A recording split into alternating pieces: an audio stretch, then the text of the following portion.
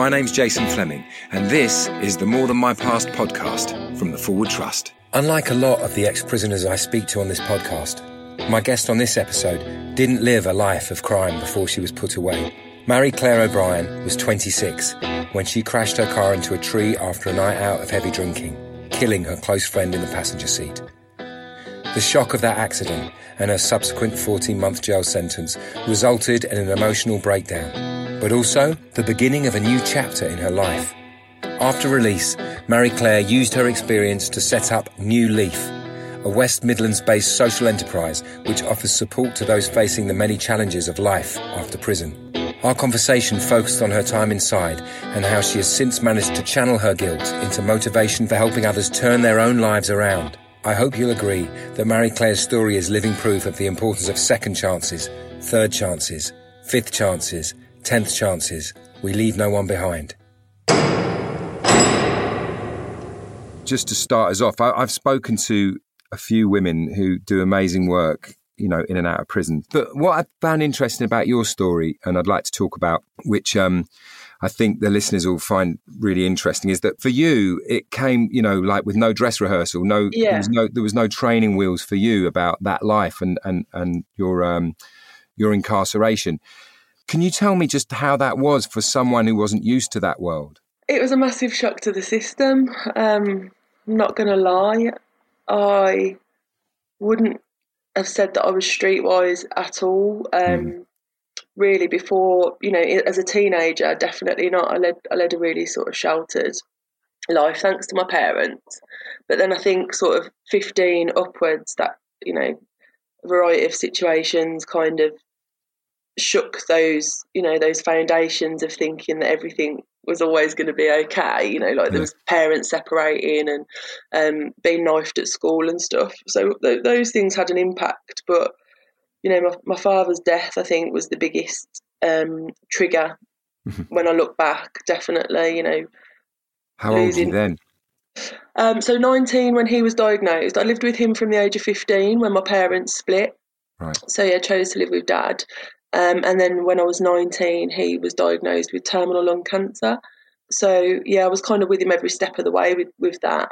And, you know, in the end, he died at home with me, which was a beautiful thing to, you know, it was a perfect death, really. I can say that looking back now with comfort. But at the time, it was very different, very, very traumatic and very just, you know, I was just really drowning in grief is the best way to describe it, with, you know, heartbreak, but honestly, very angry at the world. And I think that anger, one thing I've learned, I think, from being in the system is that hurt people, unfortunately. And that's not an excuse. That's not, you know, to minimise what I did at all. It's, I suppose, to understand why these things can happen. And in my experience of prison and everybody I've met since, that's it kind of thing. A lot of most people in there are kind of in there because of traumatic triggers that they haven't dealt with, haven't had the chance to deal with, and that's kind of culminated in hurting other people. Yeah, it's interesting. I was in prison on Saturday, and it sort of eased up because the COVID restrictions have eased up a bit. So the atmosphere is so much better. It's so much easier to be in there, and you can see that people are so much more calm. But the guard on Saturday said, he sort of prefixed his point. He was making a point to me about something. He said, you know, a lot of people in here have got mental health problems. I was like, really? I'm glad you told me that, because I would never have known. You know what I mean? And it comes on to what you said about, which is a lovely expression that I've never heard before, that hurt people. And once you were in, I mean, I'd love to talk to you about those early moments of incarceration to someone who's not used to that world. But once you got in, you did get some kind of therapy, didn't you? Yeah, very, very lucky. I didn't realise then how lucky I was, but now knowing the prison system and knowing how few and far between therapeutic wings are, you know, especially in female prisons back then, you know, in 2006, 2007 when I was in prison. And yeah, first prison was Eastwood Park, was there for just a few days before they shipped me out to HMP Send. And at HMP Send at the time, they had a wrapped wing, which was obviously where my link with the Forward Trust kind of began. Yeah. but very much like in denial about my place, my right to be on Wrapped, because it's very much around drug addicted prisoners. Mm-hmm. The rehabilitation of people, most of whom had been in touch with sort of crack, heroin, the more serious, the big players in the drugs world, and that hadn't been my experience. And I think the reason people thought that I should go on there was purely for the therapeutic element. Really, it was struggling to deal with the crash and everything, the guilt and the shame and stuff, not having weed and my usual crutches there to kind of support me, because obviously I was in prison, and all my emotions just came rushing back, I think, from my dad's illness, even, because that had been when my weed use and my recreational drug use had really sort of skyrocketed. So those years of kind of blocking out all those emotions just kind of flooded back. And I think I had some really good people around me in prison. It's a myth that all prisoners are bad. Very, very, very much the opposite. There was some lovely matriarchal figures in there, like mums that just wanted to like look after me and could see the vulnerability that I had at the time and just really, wrapped around me. I'm forever grateful for those women, honestly. It's almost like, I don't consider myself a religious person, but I do believe that in a certain amount to do with fate and karma. And I've spoken to a few people who have had a prison experience which actually, horrific though the beginnings of that were, has actually saved their lives, and it feels a little bit like, to me, Marie Claire, that you might not have sought out that therapy if you hadn't been in the nick. Definitely. And, I was glad to be in prison. I think I was one of the few prisoners that still felt that I more than deserved that sentence, deserved a longer sentence, a more punitive sentence, deserved everything that I got when I was on that sentence. So that's where my compliance came from. I think a lot of it was around just, I deserve to be here and come with that what may. And that's because you felt that after what had happened and after the death of that person in the car, that it was in some way deserved, that you should serve that sentence as a sort of, as a punishment. Yeah, absolutely. It was, it's the least I could do, was serve a sentence to kind of give some retribution, or, to allow some retribution to fall upon me in the eyes of his family, my friend's family, who I think going through what I went through with my dad through natural causes really taught me that you need somebody to blame sometimes. Yeah. And I was that person to a lot of people. So, I totally got that I needed that sentence. And actually, even since then, with hindsight, I realised that sentence did save my life, not because I don't think I'd have been okay if I hadn't had a sentence, but in the sense of I don't think I would have ever coped with the guilt if I hadn't had some kind of punishment. If I'd got away with it, which I never have tried to do, but if I had got away with it in some way, I would never have let myself get away with it, do you know? Mm-hmm. I understand that. And does that sort of plague you still, or have you managed to come to terms with that a little bit? Yeah, so I've had counselling since, and I think it's something that it's an ongoing battle. I think I'm quite self-aware and I'm quite good at recognising when it's playing a part in, my relationships or how I feel about myself and stuff. But ultimately, I'm in a good place, and I had a counsellor that kind of wrapped it up for me because I was, searching for this place from before, I think, where I could be truly happy and content, and ultimately, that's not available to me now because of what happened, but things are still good. I've got a good life. I do important work. I've got an amazing child, and I've got a few good friends and family around me. So I genuinely feel that everything is all right in the world in terms of how I deal with that trauma. I use it as an energy. I refuse to be a victim about it.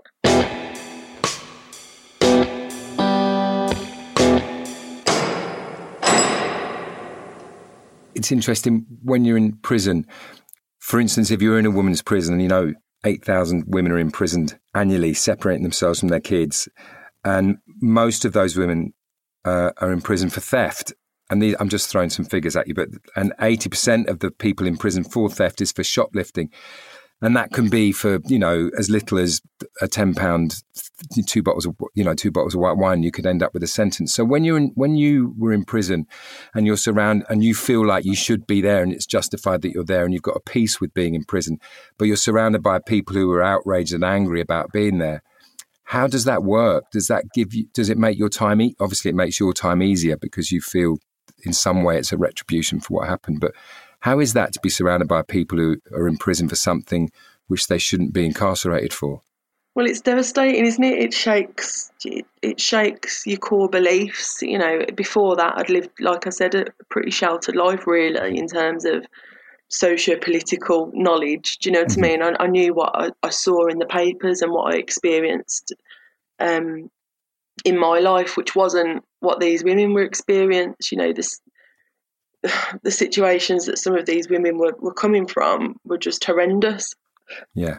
And it was just a massive eye opener. It was like a light bulb moment around choice. And before I had this real sort of neoliberal way of looking at things, which was, yes, there's issues there, but it's all about your choices and how you respond to those issues. And I still think that has a part to play in everybody's,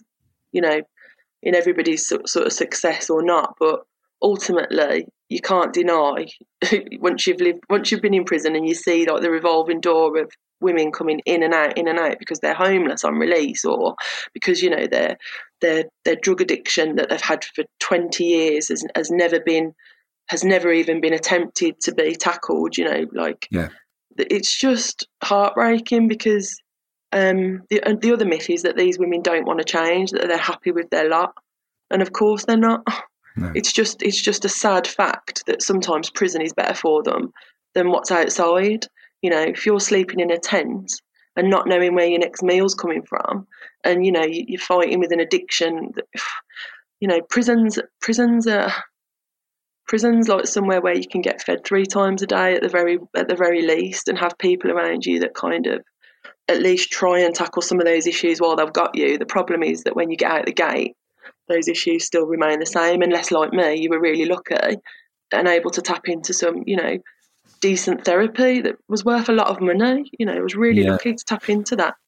I mean, there's a structure in the Nick, isn't there, that's undeniable. No matter how archaic that structure is, it's there. And, since you got out and set up New Leaf, I guess, maybe, and that's your baby, it's your charity, and maybe you could tell us a little bit about that and about how, when people come out now, or what's the process of someone who's in prison who gets in touch with New Leaf, and take me through that path from being inside to a new beginning, or to breaking that cycle of addiction, reoffending. Yeah, so I think from my own experience and that of other prisoners, there's a lot of great support out there. There's a lot of great organisations doing fantastic work. But unless you're in the know, you wouldn't know how to tap into that support. It's all very siloed. It's all very fragmented.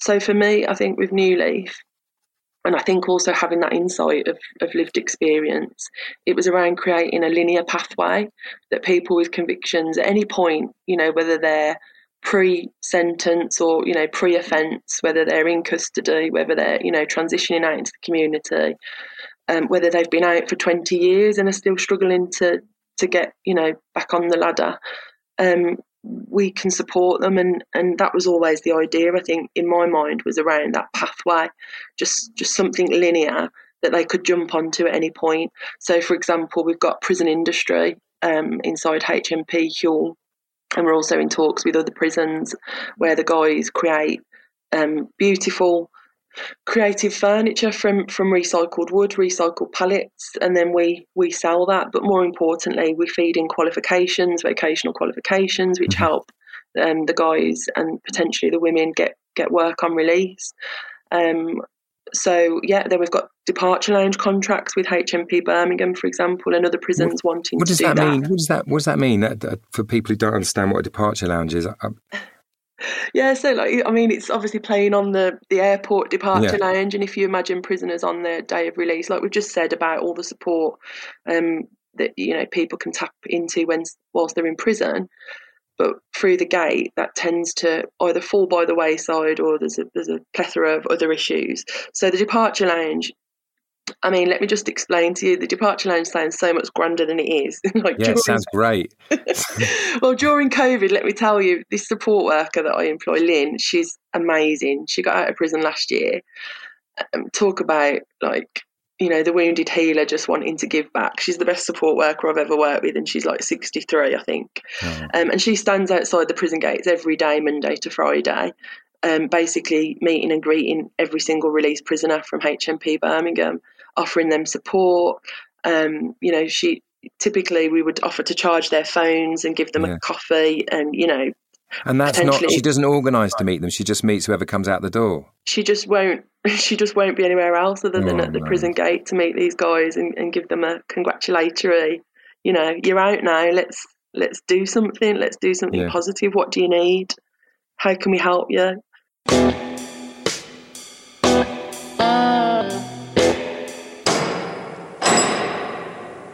During the summer, I was in the outside Brixton, and it just happened when I arrived, this geezer was released. He had a wee blue polythene bag, and like you say, he obviously had 46 quid in his back pocket. And he walked down towards me, and he was elated. You know, there was no one there to meet him, but he was over the moon. And in Jebb Avenue, which is where Brixton is, he walked to the end of it, and I was just standing there looking at him, and he looked left, and he looked right, and he decided to go right. And that was it. And I was like, oh my God, how much chance do you have with no support? No one there. And I kind of was sort of frightened to move. I didn't know what to do. And I thought, God, Jake, run after him. Ask him if you need. So I ran after him and I went right. And I saw, just as I went right, I saw him on the bus going the other way. And I thought, well, he's off. You know, he's off and gone. But 42%, I think it is, of people leave prison without any fixed address and with no support. You know, and it's horrendous to think that they're then meant to make the right choices. You know? Yeah, choose to do something differently. Like you're not foraging for survival at that point. Yeah. Like you're not, you know, just bouncing from one bad choice but necessary choice to the other. It just took away that bloody self-righteousness that I had around, like, what was really going on in the world. Yeah, and doing the right thing, and you know, the luxury of having that choice to do the right thing. We've made a decision as an organisation. We have these really we've got an amazing team. This is where I get emotional as well as talking about my offence, but we've got an amazing team of people that really just want to make a difference in the world. Mm-hmm. And we had a conversation the other day about what makes us different to other statutory agencies, particularly, who tend to think that, you know, once you've given help to somebody once, if it doesn't work, then they're hopeless. Mm-hmm. And obviously we know that rehabilitation can take, you know, on average 7 chances before the penny will drop, you know, and life is like that, isn't it? It's not just a one chance and that's it. It's kind of like an ongoing process quite a lot of the time of peaks and troughs and step forward and a step back. So, we had a conversation in our meeting on Friday, which was, you know, people aren't turning up to these courses that we run sometimes because sometimes they're just in chaos still. Yeah. And like, how do we kind of tackle that? And actually what we decided after a big conversation was we tackle it with love, and we just say to people, no matter how many times it takes, we're still going to be here for you, and we're still going to give you an opportunity to do this course, even if you keep standing us up, because that's because we care about you, and because that's what makes us different to the others. And we all agreed that was exactly the kind of energy that we needed to have with people, was to kind of get them to comply because of kindness and because they believe in themselves, not because we're hitting them with a stick. Yeah, like no one gets left behind. It's amazing that idea. Like we're here for you, and if you're not ready for us now, you might be ready for us in a year, and we'll still be here for you. You know, because it's confidence, isn't it? It's like I was doing a TV show in Scotland, and there was a family, and they were like third generation unemployed, and the grandfather hadn't worked and the father hadn't worked. And I was talking to this young couple who had 2 kids, and I was like, mate, you could be extras. You could do that. That'd be amazing. And I got really excited about it. And I said, just fill in these forms, get a picture taken and bring it to me next week. And of course they didn't turn up, and I got cross, and I was like, I've given this opportunity. It's such a great opportunity. And then I realized when I spoke to him about 6 months, he disappeared. And I spoke to him about 6 months later, and he said, I went to the doors. He went to the doors of STV and he couldn't go through the door. And I had because for me, opening a door and walking through a door seems like a very simple thing to do. But that's from the luxurious position of confidence that I have. Yeah. But it's excruciating for some people to do that. And your disappointment at them not turning up or missing an opportunity, you have to rationalise that and see where they've come from and what they've been through. Yeah. And, and that's a big thing to do. It's a hard thing to do. Well, it's linked to ego, isn't it? It's that. So what we do as agencies as well is we measure failure on things like reoffending, whereas we don't. So we don't actually, because I've had people that I've mentored or that we've worked with that have reoffended. Many people have reoffended and will always do so. But sometimes it's that, so usually it's a less serious offence for one. So there's been progression there, in terms of they may have been there while an offence was being done, but they weren't the actual perpetrators, for example. But actually, it's like whilst they're sat in that cell, and you reach out to them potentially through, email a prisoner or through a letter just to say, we've got you. We know you're not feeling great at the moment, and it's been a bit of a backward step, but we're here, and like what we're going to do differently. That is the magic moment, I think, sometimes where they're like, bloody hell, like this organisation or these people, more importantly, want the best for me, and actually I should want the best for myself. And because we mirror them, because we've been in that prison cell feeling like crap about ourselves and not feeling like we deserved anything, they can relate to us and they see that it's possible, really possible and tangible, if they just put in a bit of hard work. And it's that hard work that that's the choice that people have got, is that, we can't make people motivated to access opportunities, like you've just said. We can work with them on mindset and we can help them to feel more confident, hopefully, which people tell us they do after they do our courses, because they're all created by people that have been there and worn the T-shirt. But ultimately, that motivation does have to come from within. We just, I suppose, help people to light that fire and just to realise what's possible, and then actually put practical opportunities in their way to, so that they can put it into practice and move away from that label of offender or prisoner towards student or volunteer or, peer resettlement support worker or caseworker, CEO, whatever they choose. Half the people that go through your hands end up, in employment and education. But who employs ex-offenders, Marie-Claire? Who is it that's positively doing that? Are there companies out there who? I know there are, but what's your experience with them? Yeah, well, there are companies out there. I mean, we all know James Timpson has, he's doing really well, making a business and having a lot of social impact through the recruitment of people with convictions throughout his Timpson's kind of empire. There's obviously Avanti. Richard Branson has never been shy about the fact that he likes to give people with convictions a second chance, and they've recruited off us since I think around 2014. I've had a relationship with Virgin, who are now Avanti, and they're still doing what sort of stuff, or is there no limit to what they can do? No limit at all. I mean, everybody in Virgin has kind of worked their way up from the bottom. There's a really good sort of ethos and culture within the company. So we've put people in at the basic role, the basic roles, which would be, I suppose, around the £21,000 mark, customer service, checking tickets and dealing with irate customers. But then some of those people have worked their way up to be managers now and are earning 33, 35k a year. That's amazing.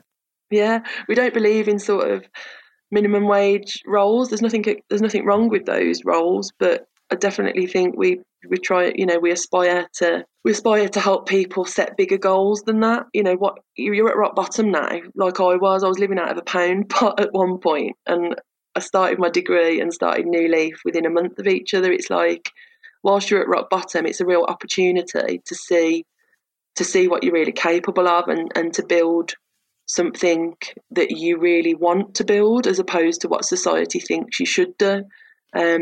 So yeah, I think I saw that opportunity and I just grabbed it. And I think if I can encourage other people to do the same, if it's right for them, brilliant.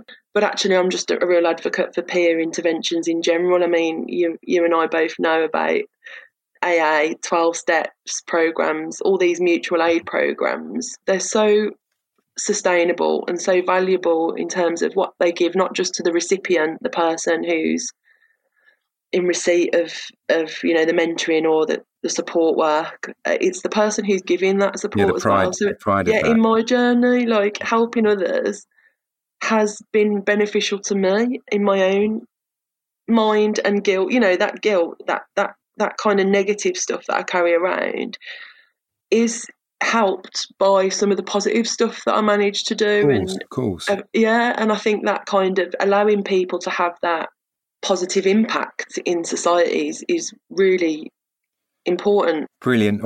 Listen, thank you so much for giving us so much of your time. It's fascinating. And, you know, ultimately, I do find, like I said, I'm a tourist. You know, I pop in and I do my podcast and that's about it. But I just find it so inspiring. There's people like you who are grafting and putting the time and the belief and the love in. And, you know, it leaves me elated. It really does. It makes me feel like there's hope. And it's really exciting. And I'd love, if it's all right with you, I'd love to keep in contact and follow you and follow your journey and the people you're working with's journey. Yeah, definitely. That'd be lovely. Thank you. If you're interested in hearing more about the More Than My Past campaign and viewing dozens more inspirational stories, check out the campaign website, morethanmypast.org.uk. And if you've enjoyed this podcast, please tell your friends, subscribe, and look out for future episodes.